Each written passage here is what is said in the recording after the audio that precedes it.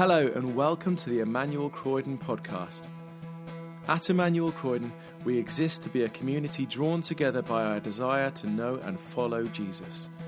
We long to become disciples of Jesus who are equipped to serve him in the whole of life, transforming families, communities and workplaces as we love God with heart, mind, soul and strength. We hope you enjoy this week's talk from the morning services. Thank you for joining us today. Grace and peace to you.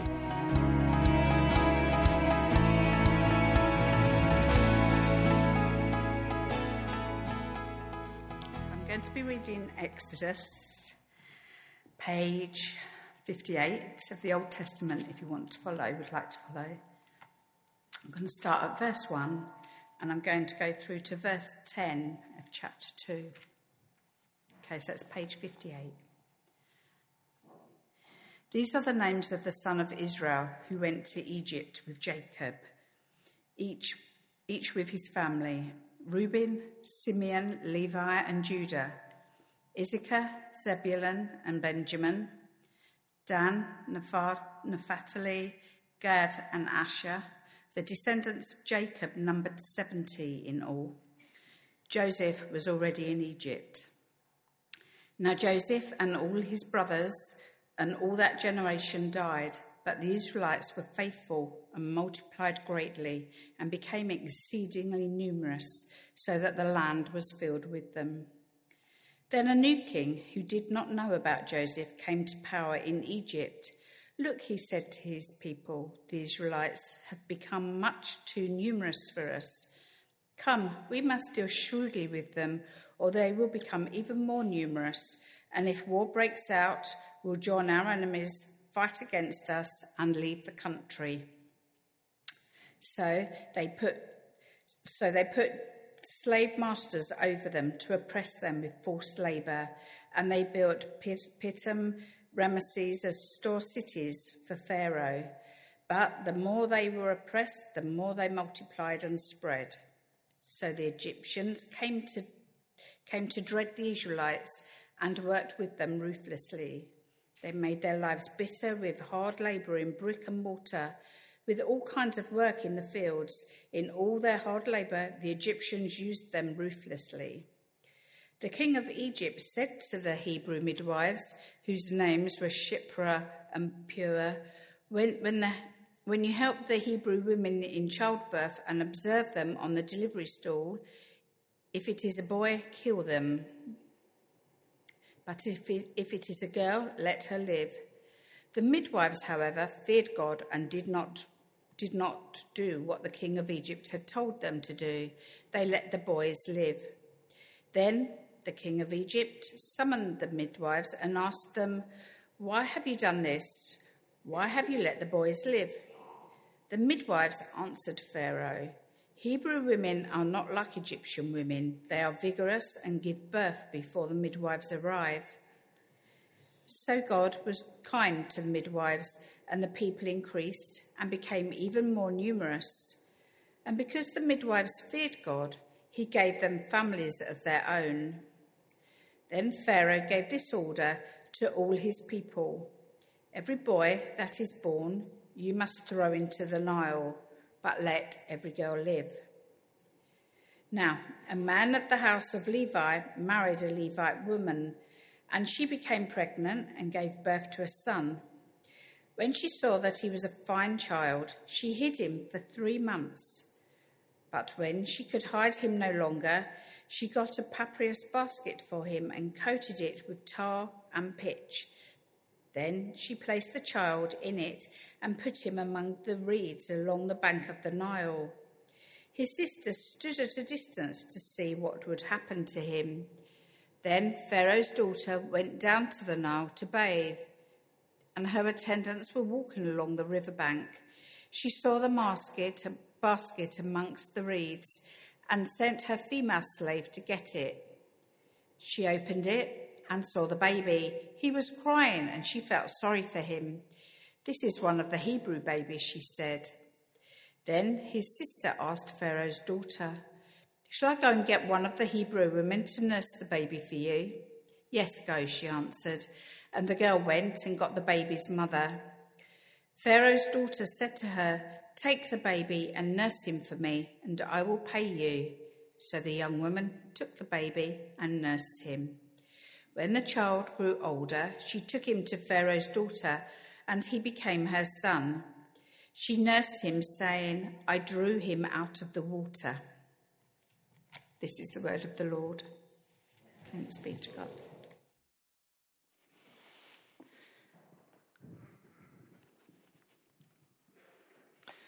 Thanks, Marie. Let's just pray.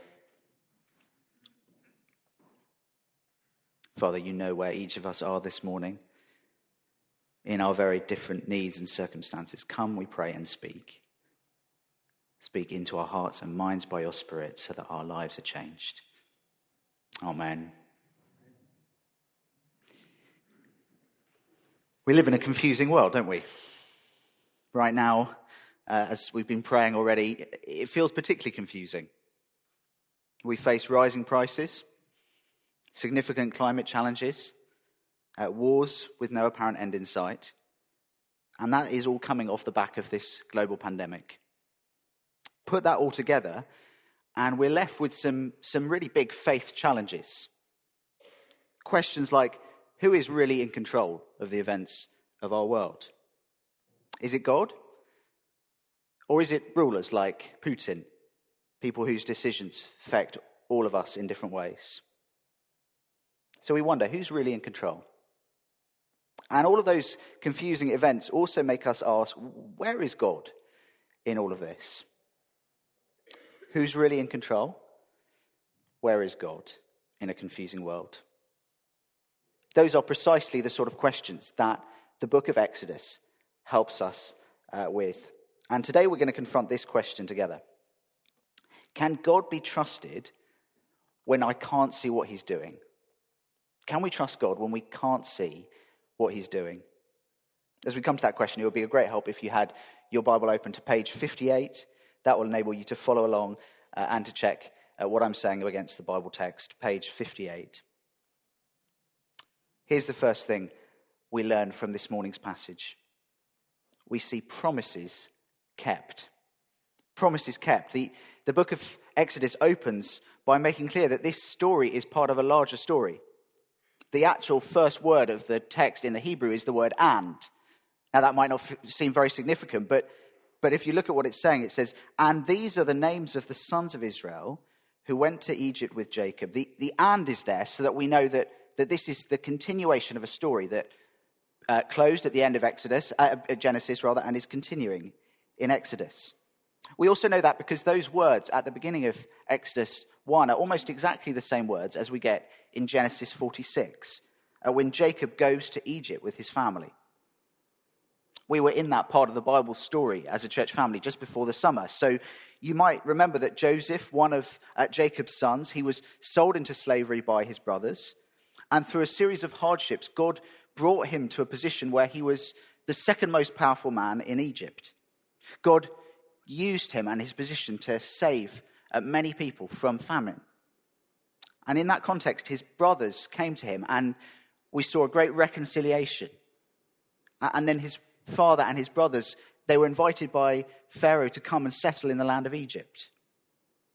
And so what Exodus 1 is doing is it's picking up from the end of that story with Joseph reassuring his brothers at the end of Genesis that God would keep the promises he had made to Abraham. Those promises made to Abraham and then reaffirmed to his descendants were that God would bring about three things: a great nation, life in the promised land, and enjoying God's blessing, the people enjoying God's blessing and through them becoming a blessing to the world. So God had promised people, land, and blessing. And the reason I'm saying that is because that helps us to see that every bit of the Bible is part of a larger story of God working out those promises. Perhaps you're here inquiring about the Christian faith this morning. If that is you, you're most welcome. It's a delight to have you with us. And maybe the Bible is very unfamiliar territory for you. If that's you, I'd love to recommend just starting by reading a gospel, one of the accurate witness accounts of Jesus' life. Mark or John would be great places to start. If you haven't got a gospel, we can get you one afterwards. Please come and ask for one. Or maybe you're a follower of Jesus, but this is quite new to you. And last week we had Bible Sunday, and that excited you. But to be honest, you don't really know where to start in reading the Bible, and it feels a bit much, a bit daunting. Well, knowing that there is an overall arching story to the Bible, that really helps us. It means that we can get a sense of where each part fits into the bigger picture. Again, I'd love to say more to you later, if that would be helpful, just to give you a sense of how the Bible storyline works. So where are we this morning in this Bible storyline? Well, we're shown that God is bringing about one part of his promise to Abraham, the promise to make him into a great nation. Do look with me at verse 6. Now Joseph and all his brothers and all that generation died. But the Israelites were exceedingly fruitful. They multiplied greatly, increased in numbers, and became so numerous that the land was filled with them. It's hard to miss the point. The people are becoming a great nation. God is keeping his promise. They grow first to 70 people, and then from there, thousands and thousands are added. And so for a while, the people are experiencing easy, prosperous living. We're told that when Pharaoh invited Jacob and his sons in Genesis to settle in the land, he gave them the land of Goshen, the most fertile part of the land. So God kept his promise. His people were growing and enjoying the best of the land. And maybe that's what life feels like for some of us at the moment. Yes, it's a confusing world, but actually life for you is really quite good. Materially comfortable, financially secure, largely trouble-free. If that is the case for you, well, there's huge things to thank God for, especially in the climate that we live in at the moment. But actually, it's quite easy to praise God when life is going well, isn't it?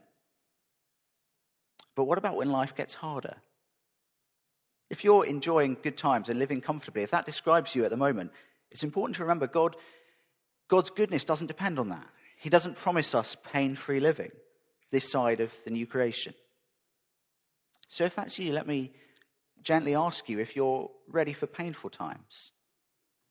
Because they do come for all of us.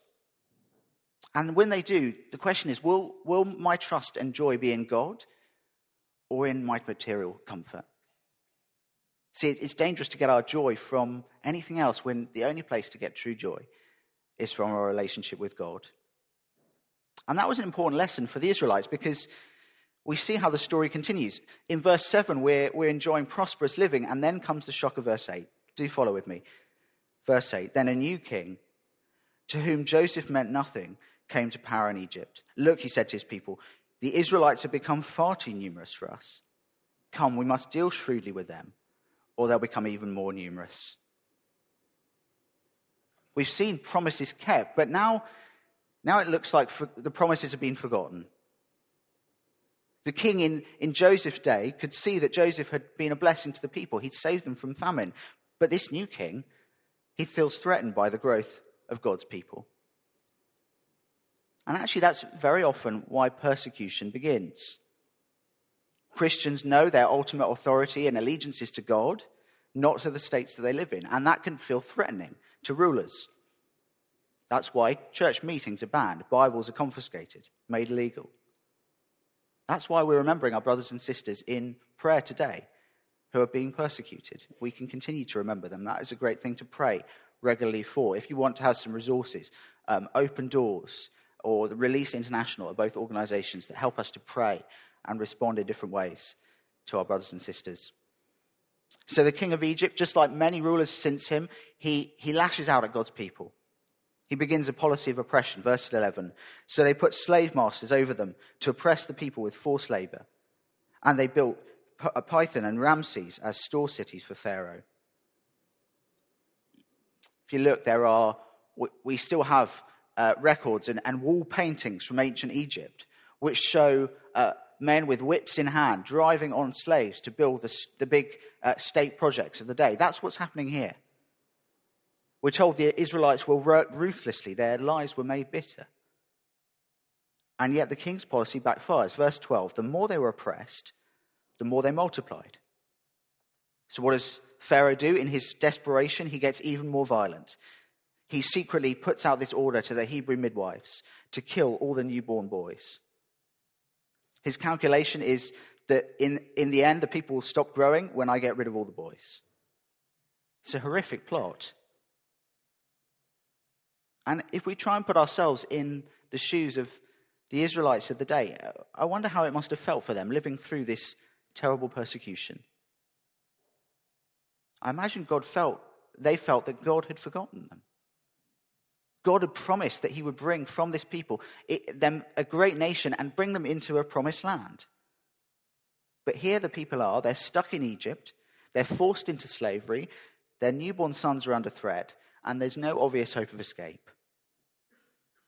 And notice in the first 16 verses of this chapter, God is not mentioned once. He seems to be absent, missing from the picture.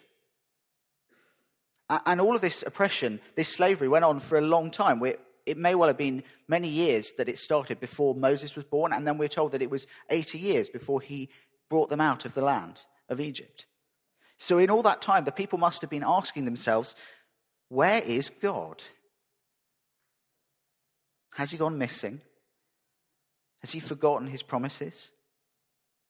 That's how some of our brothers and sisters around the world might be feeling at the moment. And I wonder if there are times in your life where it's felt like that. There have been for me. After my father died, we just couldn't see what God could be doing. In the early months of grief, we just couldn't see how God could be in the situation. And maybe that's been your experience. Maybe you've gone through long periods where you felt like God has been absent. Maybe that is how life feels for you right now. You're asking, where is God in my situation? Has God forgotten his promises? Has he disappeared from my life?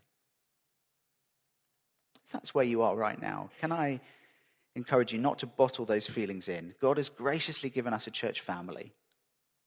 So why not share how you're feeling with a trusted Christian friend? Or if you'd like to, there'll be prayer ministry after the service like there is each week. Or you could talk to one of the pastoral care team if that's how life feels at the moment. That's how it felt for God's people back then, and how it might feel for some of us, as if God has forgotten his promises. And yet, if we look carefully, there are lots of hints in this passage that God has not gone anywhere. God has been at work behind the scenes throughout this period of his people's suffering. Just look at verse 12.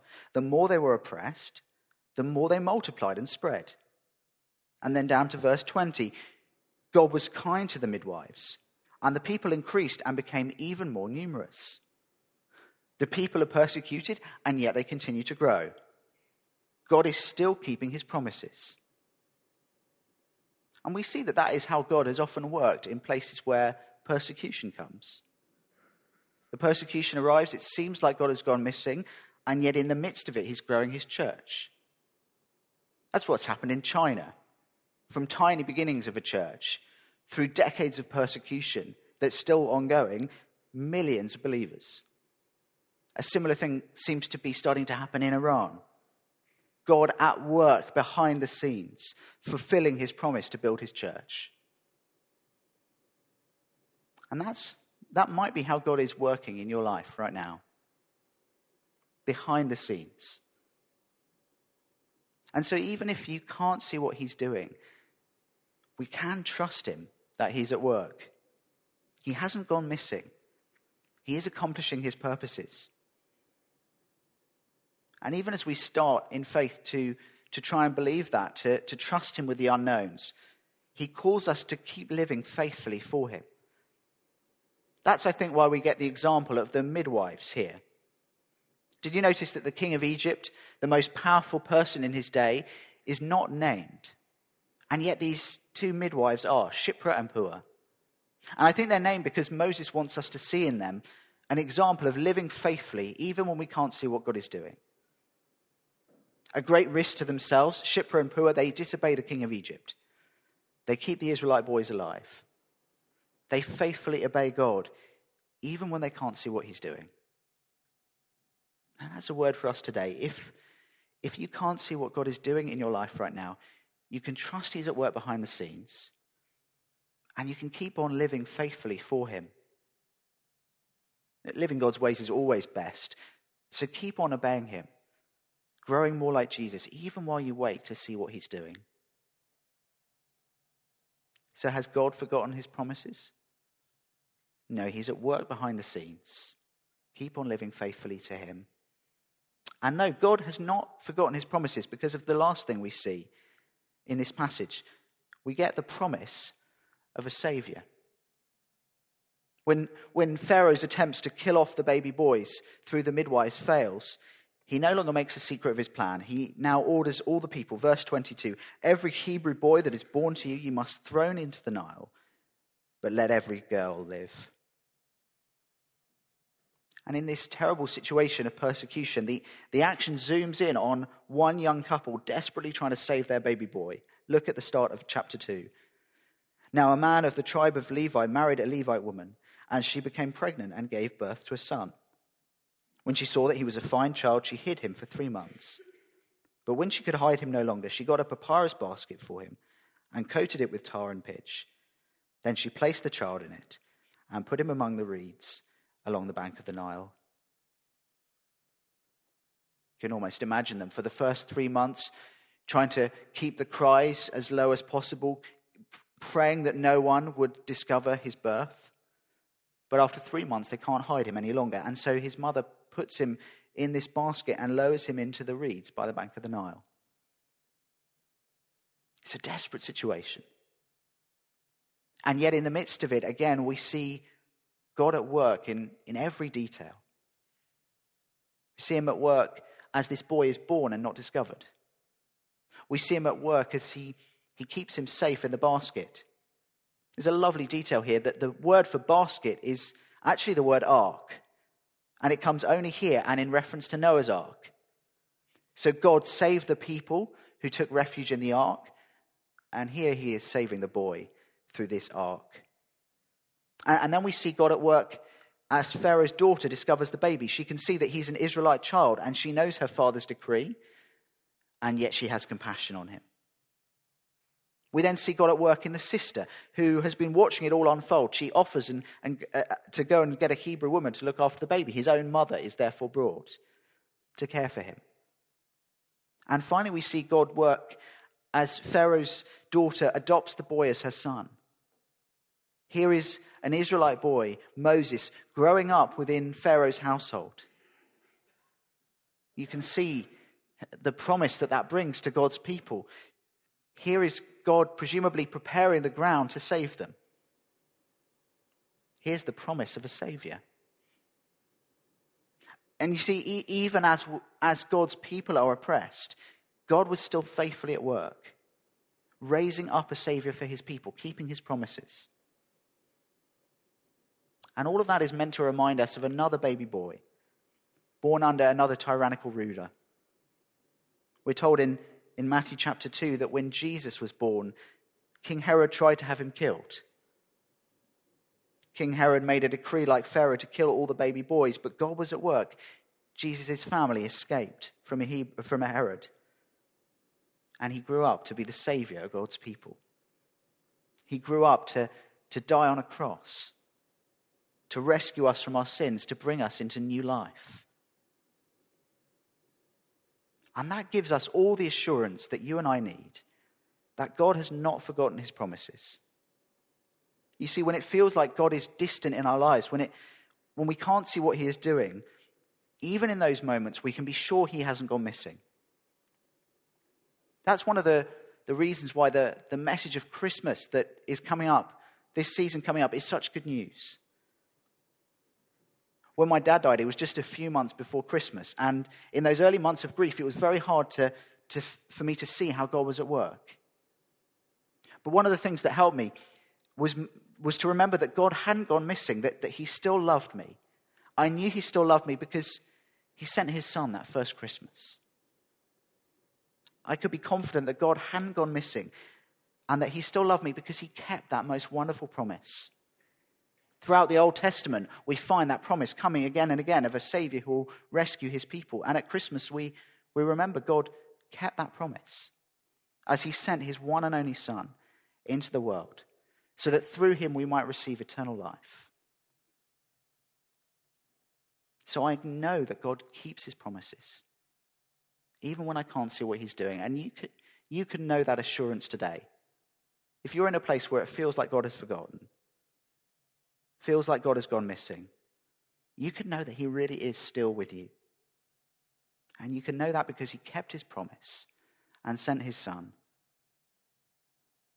All of us at different times need that assurance that God really is still with us. And that might be particularly for some of us this morning.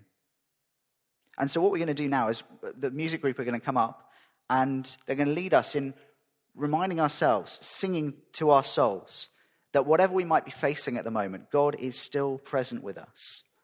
Here are the words we're going to sing. Do not be afraid. God is here. Do not be dismayed, O my soul, for the Lord your God is with you wherever you go. We'll sing this together. Thanks for listening to the Emmanuel Croydon podcast. For more information about our church and everything we have going on, visit our website, emmanuelcroydon.org.uk. You can also follow us on Facebook, Twitter and Instagram to see and hear what's going on in the life of our church.